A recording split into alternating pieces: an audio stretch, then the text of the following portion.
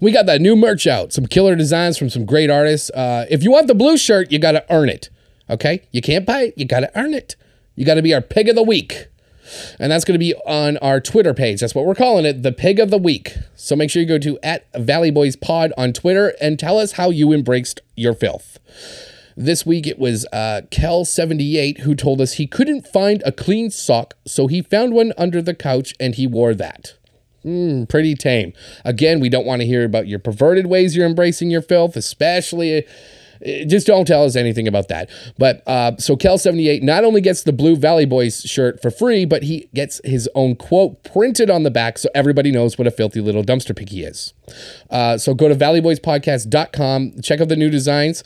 You can pick up some new shirts, hoodies, hats, toques, not beanies, toques, which everybody in LA is wearing right now. You know, it's a very chill 65, 70 degrees in Los Angeles, and holy shit, everybody loses their mind. Which is hilarious if you're from a colder climate like half the people here. But that's how you can tell who is from LA and who isn't. You know, by the layers you wear in December. What you're wearing in winter in LA is a dead giveaway of where you're from. 60 degrees in December? Bitch, that's beach weather for a Winnipeg boy. I'm out here in booty shorts, greasing up my man-tits with coconut oil. You know, but people born and raised, they're in a full parka, ski suit. They look like astronauts going to the moon. But people can get all snotty about that shit. There's a hierarchy with people who have moved to LA, like within the LA transplant community. And it's all based on how long they've been here. And they measure it like a fucking toddler's age. I've been here for 7.5 months. And somebody else will be like, call me when you've been here for 9 months and still have nothing going on. It's like they get a teardrop tattoo on their face every 30 days they've been here. Hey, you got to respect how long I've been here, not achieving my dreams yet. And that's the thing. People move here every single day thinking they're going to get discovered at In-N-Out, and all they get is an eating disorder. And women start with that plastic surgery shit about 2 or 3 years in. Okay? First, they get it in their ass. It's that Brazilian butt lift. It's where they scrape fat out of your gut and shove it up your butt. And their butts get so big you think they're allergic to bees. And then they go to the face. Oh, you're turning 30? Time to get that lizard tuck. We've talked about this on the podcast before. You don't actually look younger. You just look different. Or like a victim of domestic violence. Or a lizard. But aside from plastic surgery, there are a couple of ways you can tell how long someone's been in LA. First is what kind of drugs you're offered. Oh, bath salts? How retro. Can't believe it's been 2 years already. Oh, cocaine? Already? But I just got here. You could be in LA on a layover. You could be rocking a piss in the bathroom at LAX and someone's going to offer to sell you cocaine. But the other way to tell how long you've been here is how often you go to the STD clinic. All right? At first, you're going all the time. You know, but then they start recognizing you and calling you on a first name basis. Hey, Greg, how are the kids you don't know about? Ooh, hi, Janine. Glad to see you're still with us. But then you start fading out a little bit. You know, you're like, meh, I'll go when I go. I've been here a while in LA. Nothing bad has happened at the clinic. And then they start sending you postcards, you know, at Christmas time, like the dental office does with their families and shit. It's the little reminders that start coming in, the emails. Hey, it's been a while since we've seen you. You should really book an appointment, you disgusting little pig. But they figure it's like the temperature of a shower. Don't change anything until it starts burning. Fuck, that's gross. Speaking of when something's burning, you know, I used to work at a bar in Winnipeg. And I'm pretty sure that's where some STDs originated from. It's called the Charlie. It's not there anymore. They tore it down and built a gas station or a bathhouse or something. It had quite the clientele. There was this family called the Gays. Okay, that was their name, Mr. and Mrs. Gay. And they had their 3 little wild gay boys. The boys were about my age, college age, and they would all come into the bar and just wreck the place. We're talking Tyrannosaurus wrecked. One of the gay boys was dating one of the twin sisters that lived upstairs from me. Remember, Gay is their name. So I had to deal with them quite a bit. I lived in an apartment right across from the bar. So, but it was just your usual Winnipeg shit, you know, getting wasted and breaking stuff. Nothing too bad, except the day that we had to kick out the gay dad. All right? We had to ban him. Now, I'm not going to put the words in order here on the podcast, but he said something horribly racist to our Japanese female bartender. He described her eyes as slanty and called her a bitch. All right, figure it out. So, of course, we give him the boot and off he goes. But then he comes back with all 3 of the gay sons, and they're causing a scene for kicking him out. The gay dad was just fucking wrecked, too, because he came with them. You know, he's just standing there. He can barely stand. He's just swiveling there. And he's like, what? Do you have a glass eye? And we're like, what? And then, we of course told the gay boys what he called the Japanese bartender, and man, the look of disappointment that came over their faces. The elder gay son looked over to his gay dad, and in utter disbelief, he's like, "Did you fucking call her that?" Because, they're just wild drunks. They're not necessarily assholes. And the gay dad goes, "Well, she is a slanty-eyed bee." And then, they left. They took off, of course. The gay dad ended up dying shortly after that, which is very sad. But we had significantly fewer broken chairs and glasses in the bar. It's kind of a Winnipeg fairy tale. Because I feel like, this is my hometown, so I got to talk a little bit of shit about it. But I say this in an endearing way. But everybody in Winnipeg is either drunk or stoned. Frequently both. And again, not even in a bad way. But I will say it's funny how pot smokers everywhere, Winnipeg and elsewhere, kind of make it their whole identity. Clothing, usernames. weedguy69 at Gmail. The gay family, again, that's their last name. They're sort of like those marijuana advocates, but backwards. They're that for alcohol. So, instead of the Hawaiian shirts with pot leaves all over it, theirs just had mustard stains. Instead of walls plastered with Bob Marley posters, their walls had holes punched in it, filled with plaster. But neither could uncross their bloodshot eyes, nor complete a complete sentence. But everybody thinks they could drive just fine. I don't know. Fuck. Sorry, I'm trying to cut down on the cussing on the podcast a little bit, but it's just natural for me. You know that Trailer Park Boys episode, if I can't smoke and swear, I'm fucked. I'm sort of the same way. Do you remember the first time you actually heard someone say fuck? Or the first time you said it? Because for me, it happened at the same time. Okay, 32 years ago, in fact, when I was 6 years old. We were over at some fellow Jehovah's Witnesses' house. Okay, so you already know where this is going. Nothing perverted, just keep in mind, this is just for like a dinner thing. There was a couple families there. And the older kids, they were in the basement being cool and awesome. And they're talking about this F word. And I was dying to know what this secret code that they were talking about was. And they just told me, hey, it's bad. Don't worry about it. We're just talking about how we never say it and never will. So, of course, that meant I had to know what they were talking about, so I knew what word not to say. They still wouldn't tell me. So I kind of escalated the issue. I went to the manager, to all the parents.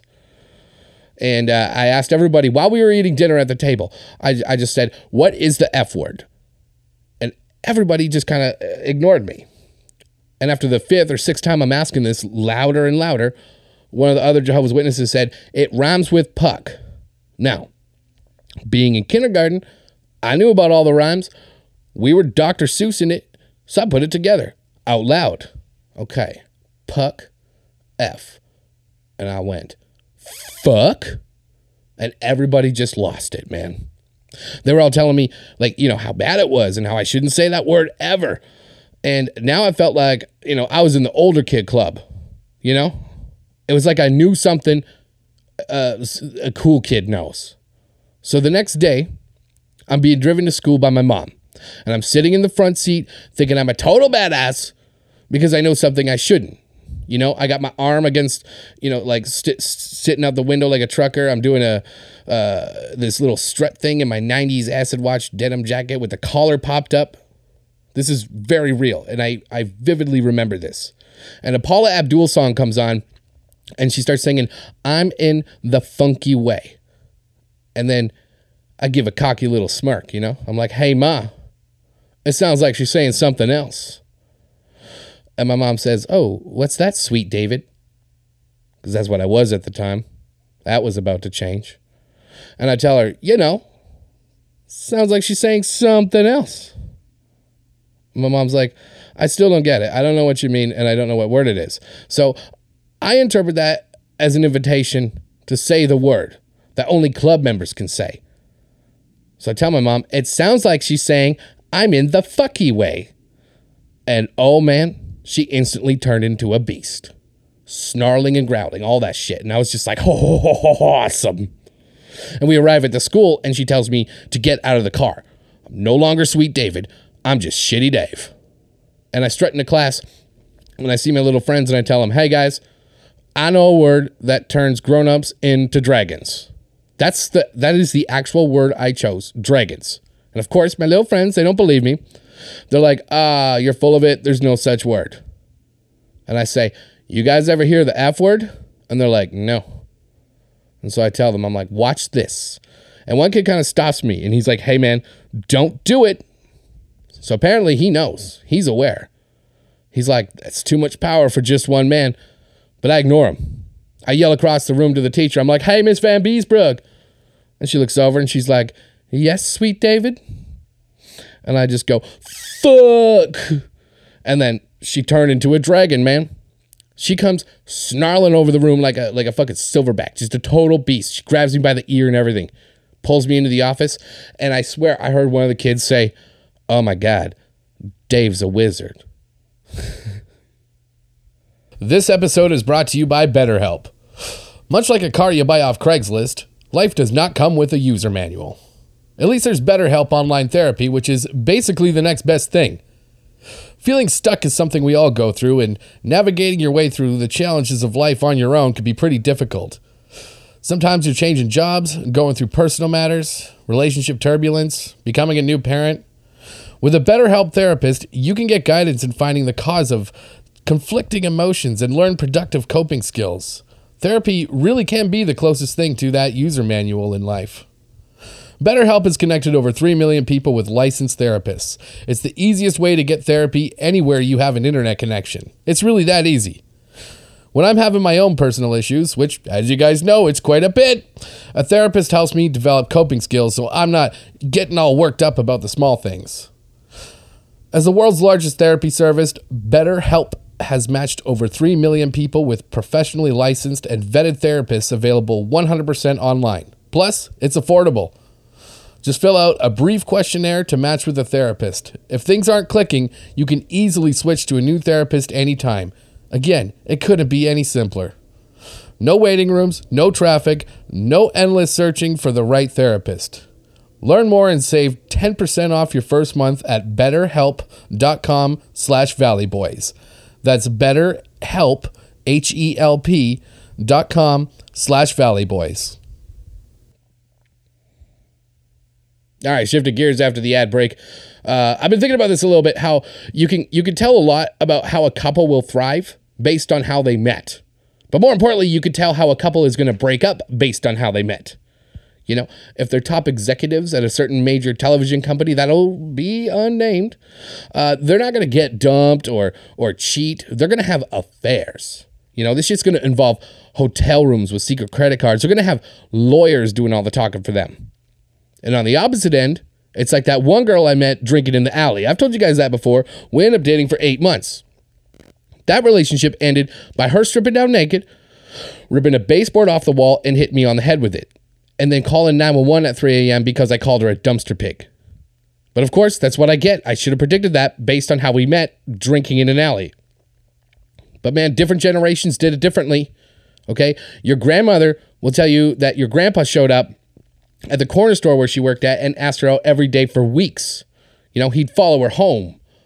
He'd do all kinds of crazy shit that'll get you Me Too'd now. And then, finally she agrees to go out with him as some sort of, backwards way of thinking it'll get rid of him, but they end up getting married a month later. Man, that's not love. That's just Stockholm Syndrome. But people before us, or at least before right now, they would meet at bars and shit, getting wasted, doing coke. They'd just be like, hey, you look, let's fuck. And that's it. Then along comes you. Back when online dating first came out, it really was taboo. You know, it was just for the weirdos and the creeps and the dirts. People would be like, hey, man, why don't you meet someone face to face? Just go walk up to someone at the supermarket or the bar while you're wasted and blackout drunk and go, hey, look, let's fuck. And they all said the same shit like that. You know, meeting people online, That's how serial killers find their victims. They could be anybody. How do you know they're not a serial killer? But that shit totally switched around. Thinking about it, meeting people in person now is weird. How often do you hear someone saying, I was in the supermarket and this fucking pervert came up and talked to me with his words out of his mouth? What the fuck, creep? You hear someone meeting at the bar and you're like, oh my God, why didn't you just meet someone online like a normal person? You could vet through people based on your lifestyle, interests, goals, and intent. Meeting someone at a bar? That could be anyone. How do you know they're not a serial killer? But I don't know, man. I think that serendipitous bullshit is cheesy as fuck. And also complete bullshit, okay? Even if the intentions are noble. You'll hear some shit like, oh, we met when your father chased down a guy who stole my purse. But do you know what that actually means? It means your father did something nice for me, but also wanted to fuck me. Eventually we did, and then we just kept doing it. But whatever. Online dating's not even new anymore. But that's how the gears have shifted. But hey, man, I'll say this. Do you think it's a coincidence the kids eating Tide Pods are old enough to be born by the first dick pic sender? Okay, a female friend of mine recently got a dick pic. How retro.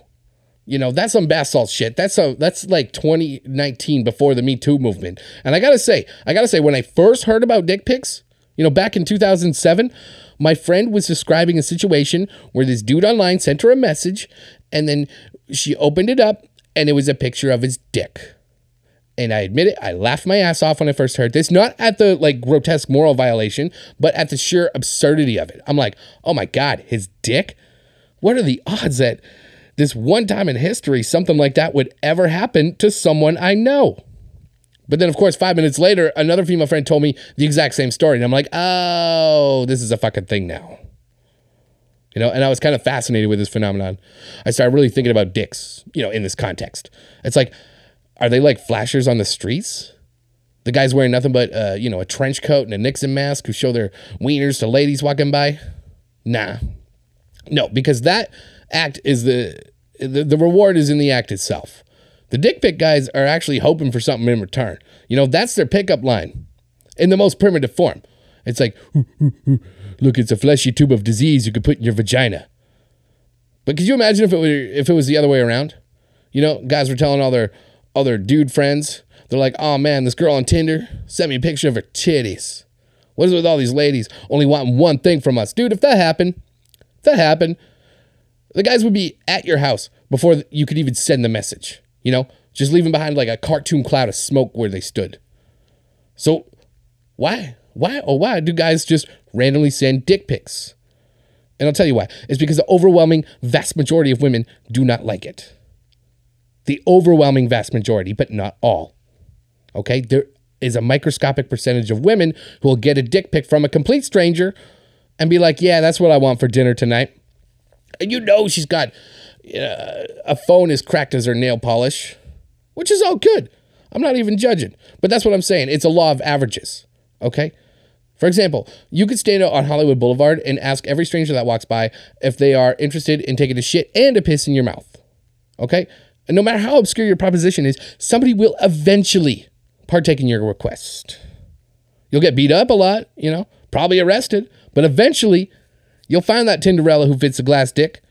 And again, no judgments, but the type of woman that goes for the dick pic guy isn't the kind of lady you need to commit virtually 1,000 acts of criminal sexual harassment to convince them to have sex with you. This is the kind of girl you could be like, hey, excuse me, do you know what time it is?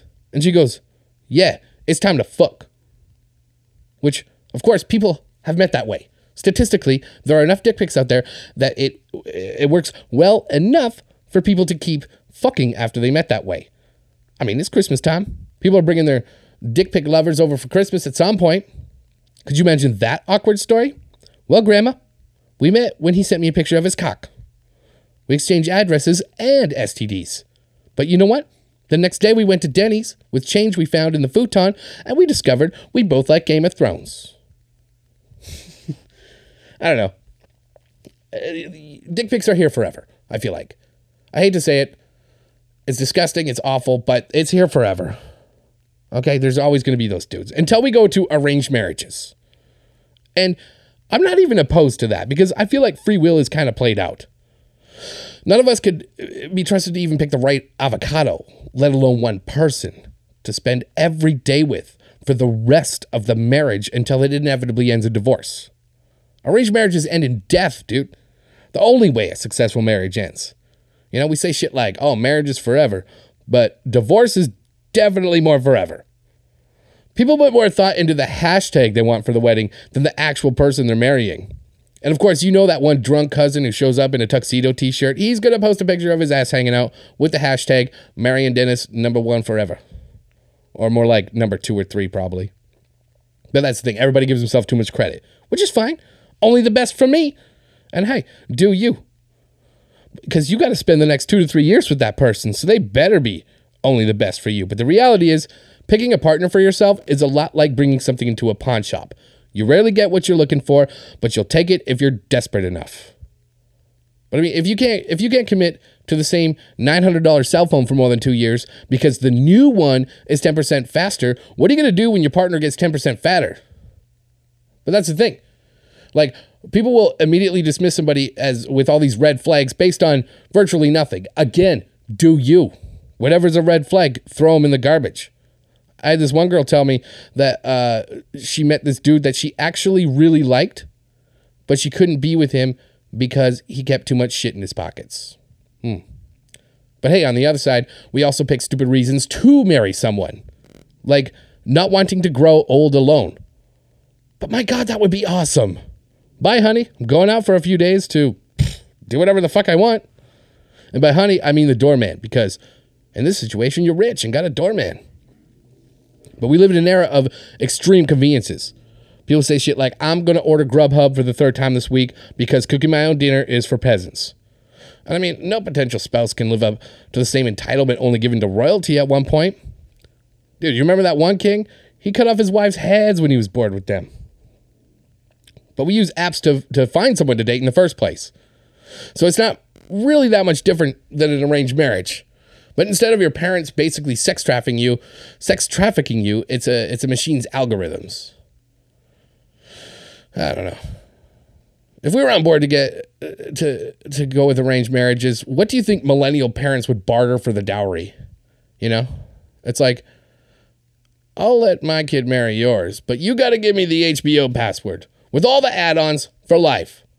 And I want vape juice and craft beer and a new desk from IKEA. And what horrible calculation is used to figure out which parent has to pay the dowry? It's like, yeah, your 3-year-old kid is good at finger painting, but he also eats the paint. That's not vape juice material. All right, we're going to end it there. Once again, go to valleyboyspodcast.com. valleyboyspodcast.com. Pick yourself up, hit the merch button, pick yourself up a shirt, a toque. Not a beanie, a toque, a hat, whatever the fuck. There's leggings on there, I guess. We're on Twitter, @ValleyBoysPod. Let us know how you're embracing your filth, and you could be our pig of the week, where you get the coveted blue shirt that you can't buy with no amount of money. We're Valley Boys Podcast on Instagram, and I am back on Twitter, @DaveWeasel. All 500,000 followers restored after 10 months of being suspended because I was hacked. Didn't even do anything wrong. I was suspended for that shit, but I lost the blue check mark. Whatever. I got it on Instagram. I'm still @DaveWeasel on there. Okay, from Reseda, California, I am the Valley Boys. Good night.